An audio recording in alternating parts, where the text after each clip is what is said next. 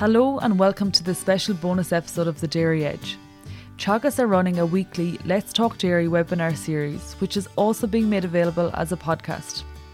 On this week's webinar, Stuart Childs is joined by advisor John McCarthy, who speaks to researcher Deirdre Hennessy about the inclusion of white clover in grazing swards. My name is John McCarthy. I'm joined here by Deirdre Hennessy at the research station in Moore Park. Basically, we're just going to have a quick chat maybe about the benefits of white clover at farm level. So, Deirdre, what are the main benefits of white clover at farm level? Okay, I suppose one of the biggest benefits, John, is the ability of clover to fix nitrogen from the atmosphere through biological nitrogen fixation and make it available for plant growth. And if we can harness that nitrogen, then we can reduce the amount of chemical fertilizer that we need to apply to our swards. And then the second biggest advantage is the feed quality of clover is superior of that to grass. And the growth curves of both species complement each other in that grass growth and grass quality are quite high in the spring, when clover content and contribution to what the cow is eating is much lower, because clover growth starts lower at higher soil temperatures than grass, so it's quite low in terms of its contribution to the sward in early spring. And then as clover content starts to increase, we move in towards May, June, July, where we often see a dip in grass quality when grass is reproductive, and we're getting the benefit in terms of feed quality then and having clover in the sward. Okay, that's great, Deirdre. But I suppose, why hasn't it really taken off at farm level at the moment? So I suppose there's a few issues there, John. You know, I suppose some farmers are a bit nervous of it. Is it going to persist in their swards? Is it going to actually fix nitrogen, make it available to the plant for growth?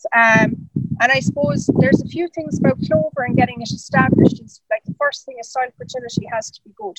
So we need index 3, index 4 P's and K's, and we need good soil pH. So we need 6.5. You know, you need to be on top of your lime and on top of your P's and K's. You have to be soil testing. And then the other issue, I suppose, is establishing it and getting it to persist in the sward. So in terms of establishment, it can be established by full reseed or by oversowing. Best done as early as possible in the year, and particularly for reseeding, you know, so you can get good amount of time for the plant to establish.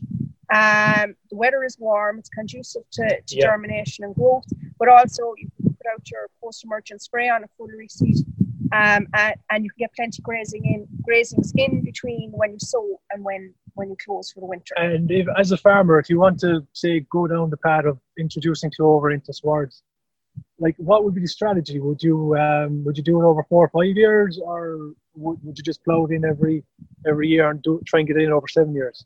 Sure, there's a, you know, how long is a piece of string, John? There's loads of strategies you could employ. You could just put it in as you're reseeding, but then that can mean you'll only have a proportion of your farm with clover in it, particularly for, say, probably the first 5 or 6 years.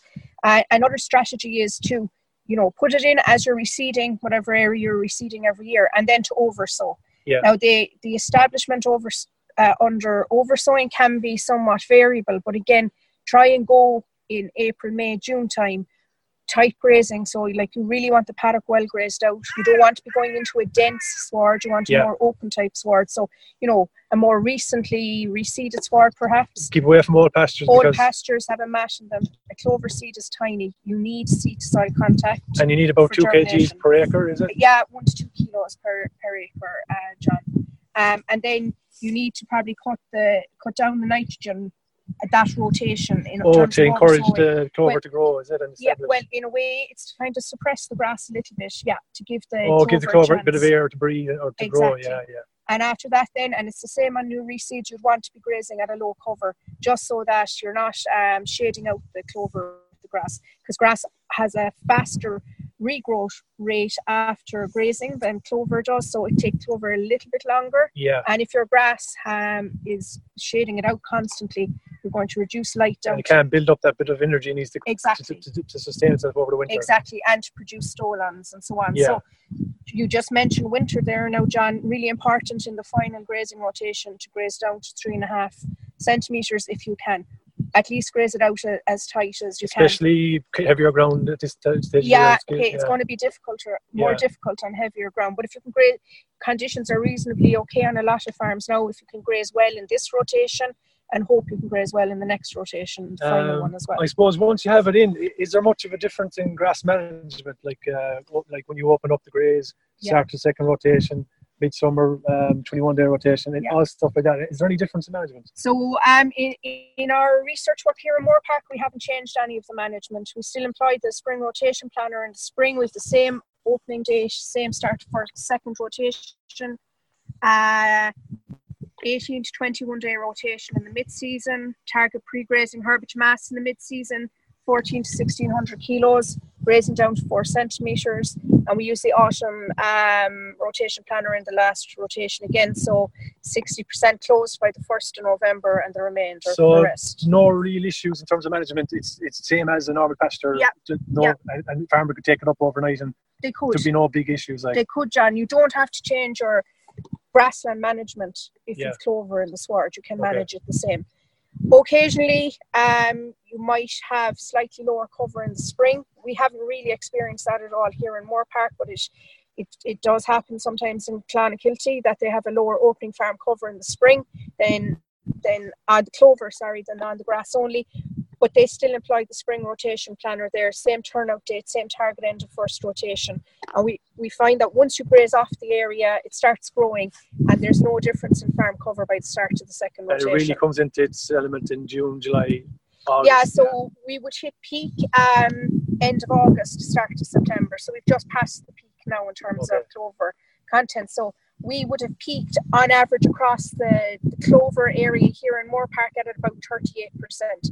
But within that, we would have paddocks that were maybe lower, down at around 30%, but some paddocks that were up at 46%. So you have a bit of a range. You won't consistently have exactly the same paddock to paddock. So, I suppose a lot of questions I get at farm level is, will it grow on my farm or will it grow on every farm, I suppose is the question. Will it grow on wet farms or dry farms or clay soil? Yeah, so it'll grow on a lot of farms. We know, like on a solid head type soil, that clover grows very well there. Yeah. It doesn't like very wet ground, waterlogged ground or ground where water sits on the surface. So it'll grow on heavy ground as long as it's not sitting there. Once there's some drainage there.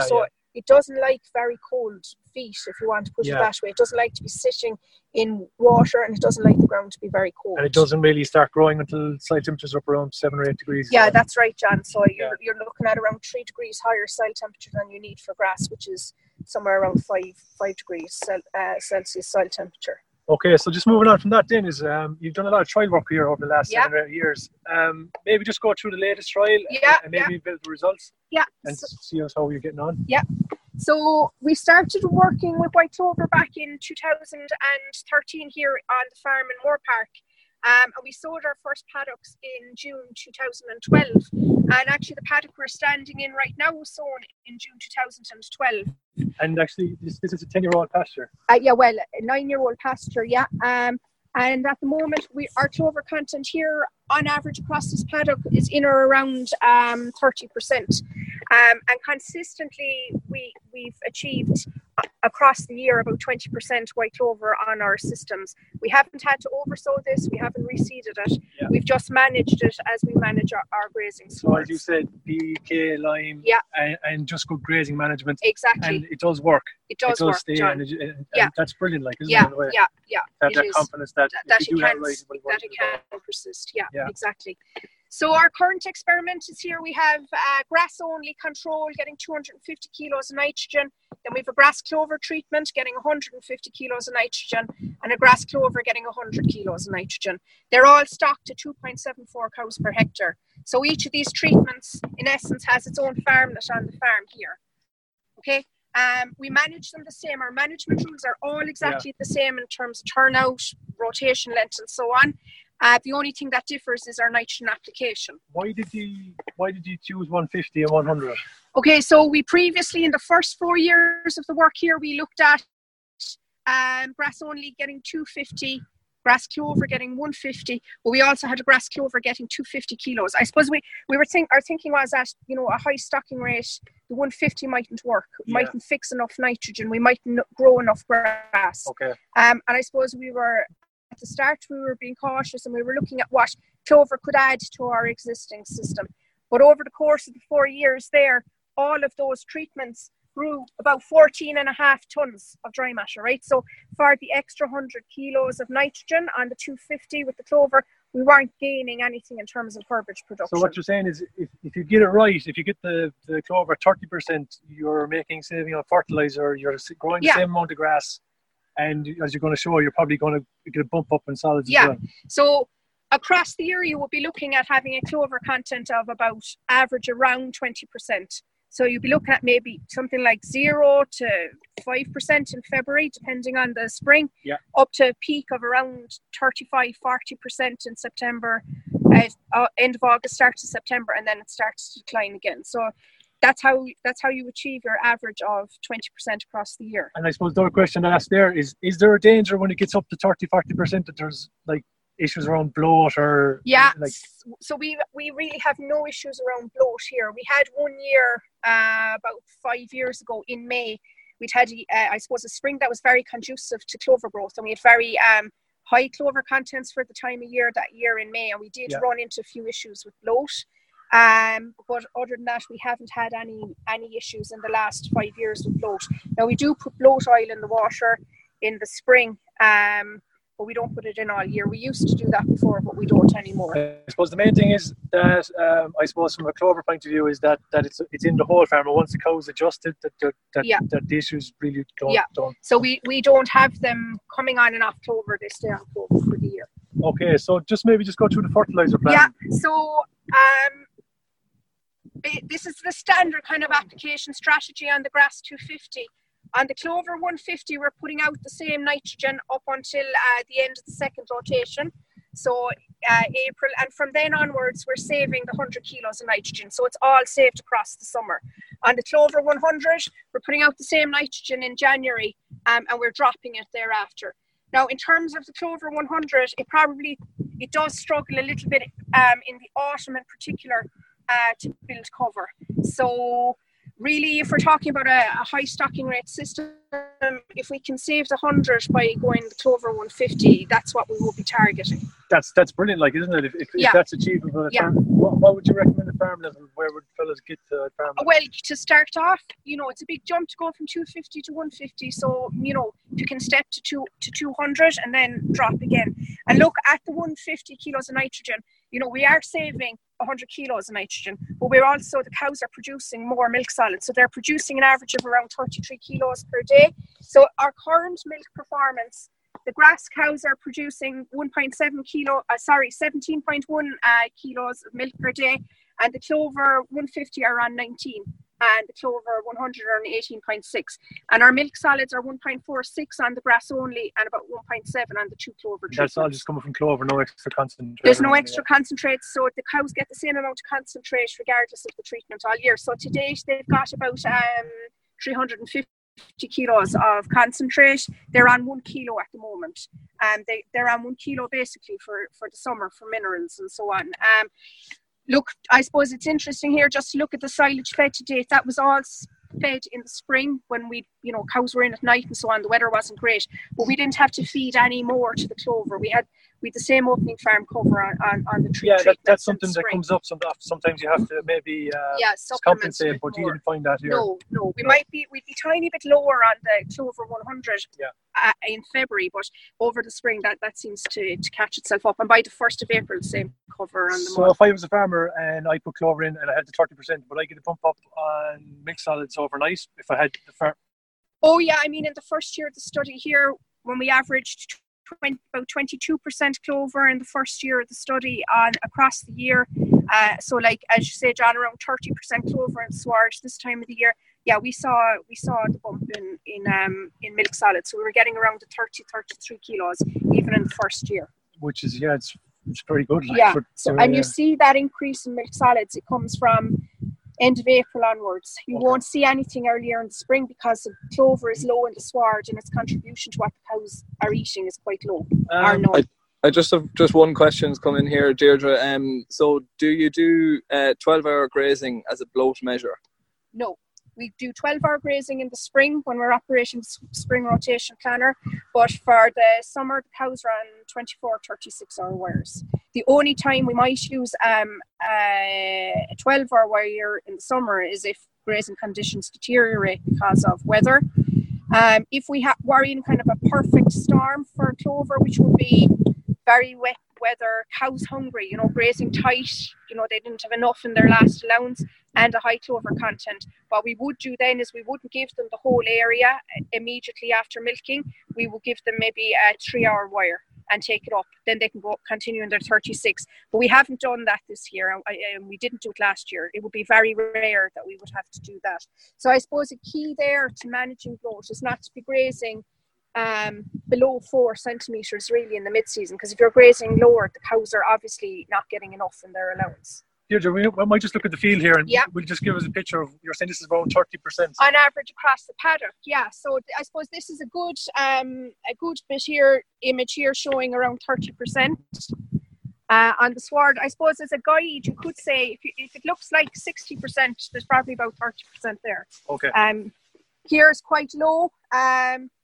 It's probably only around 10% there, but if we come in here again, we're up on probably in around even 40% in this part of the paddock.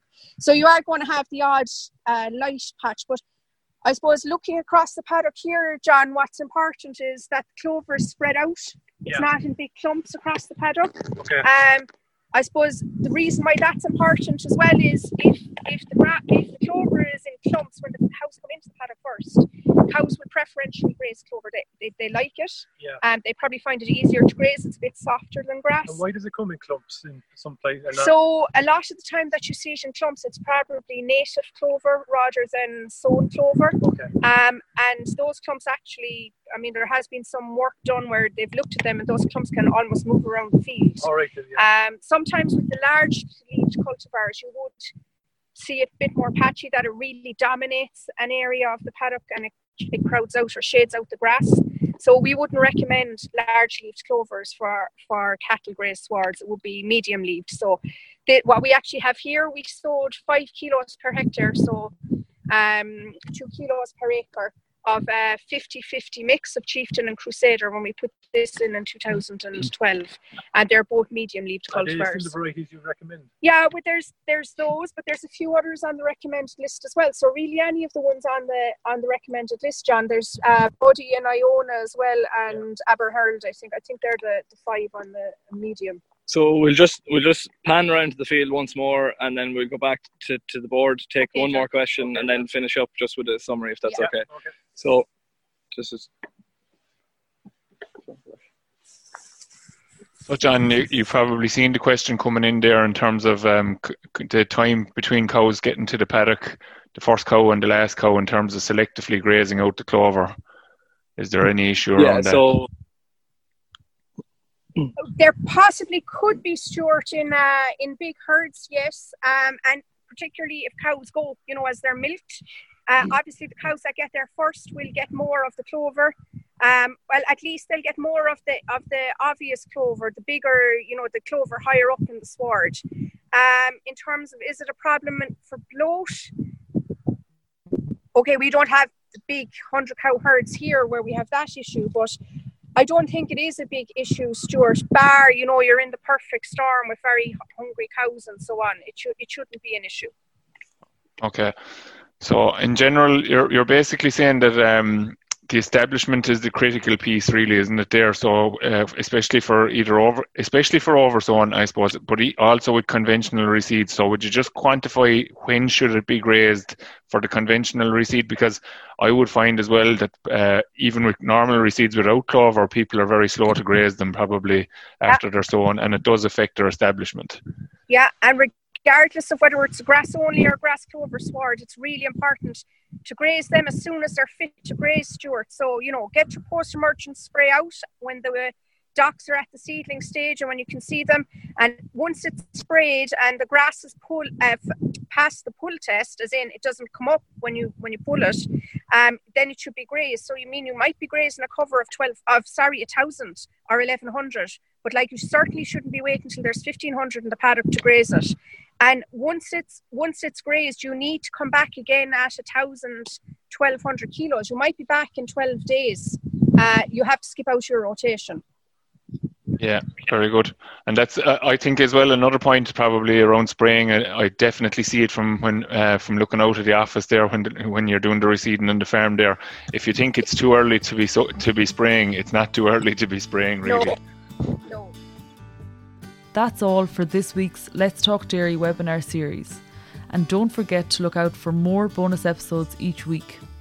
I'll be back with our Dairy Edge interview on Monday, so do listen in then. I'm Emma Louise Coffey, and thanks for listening.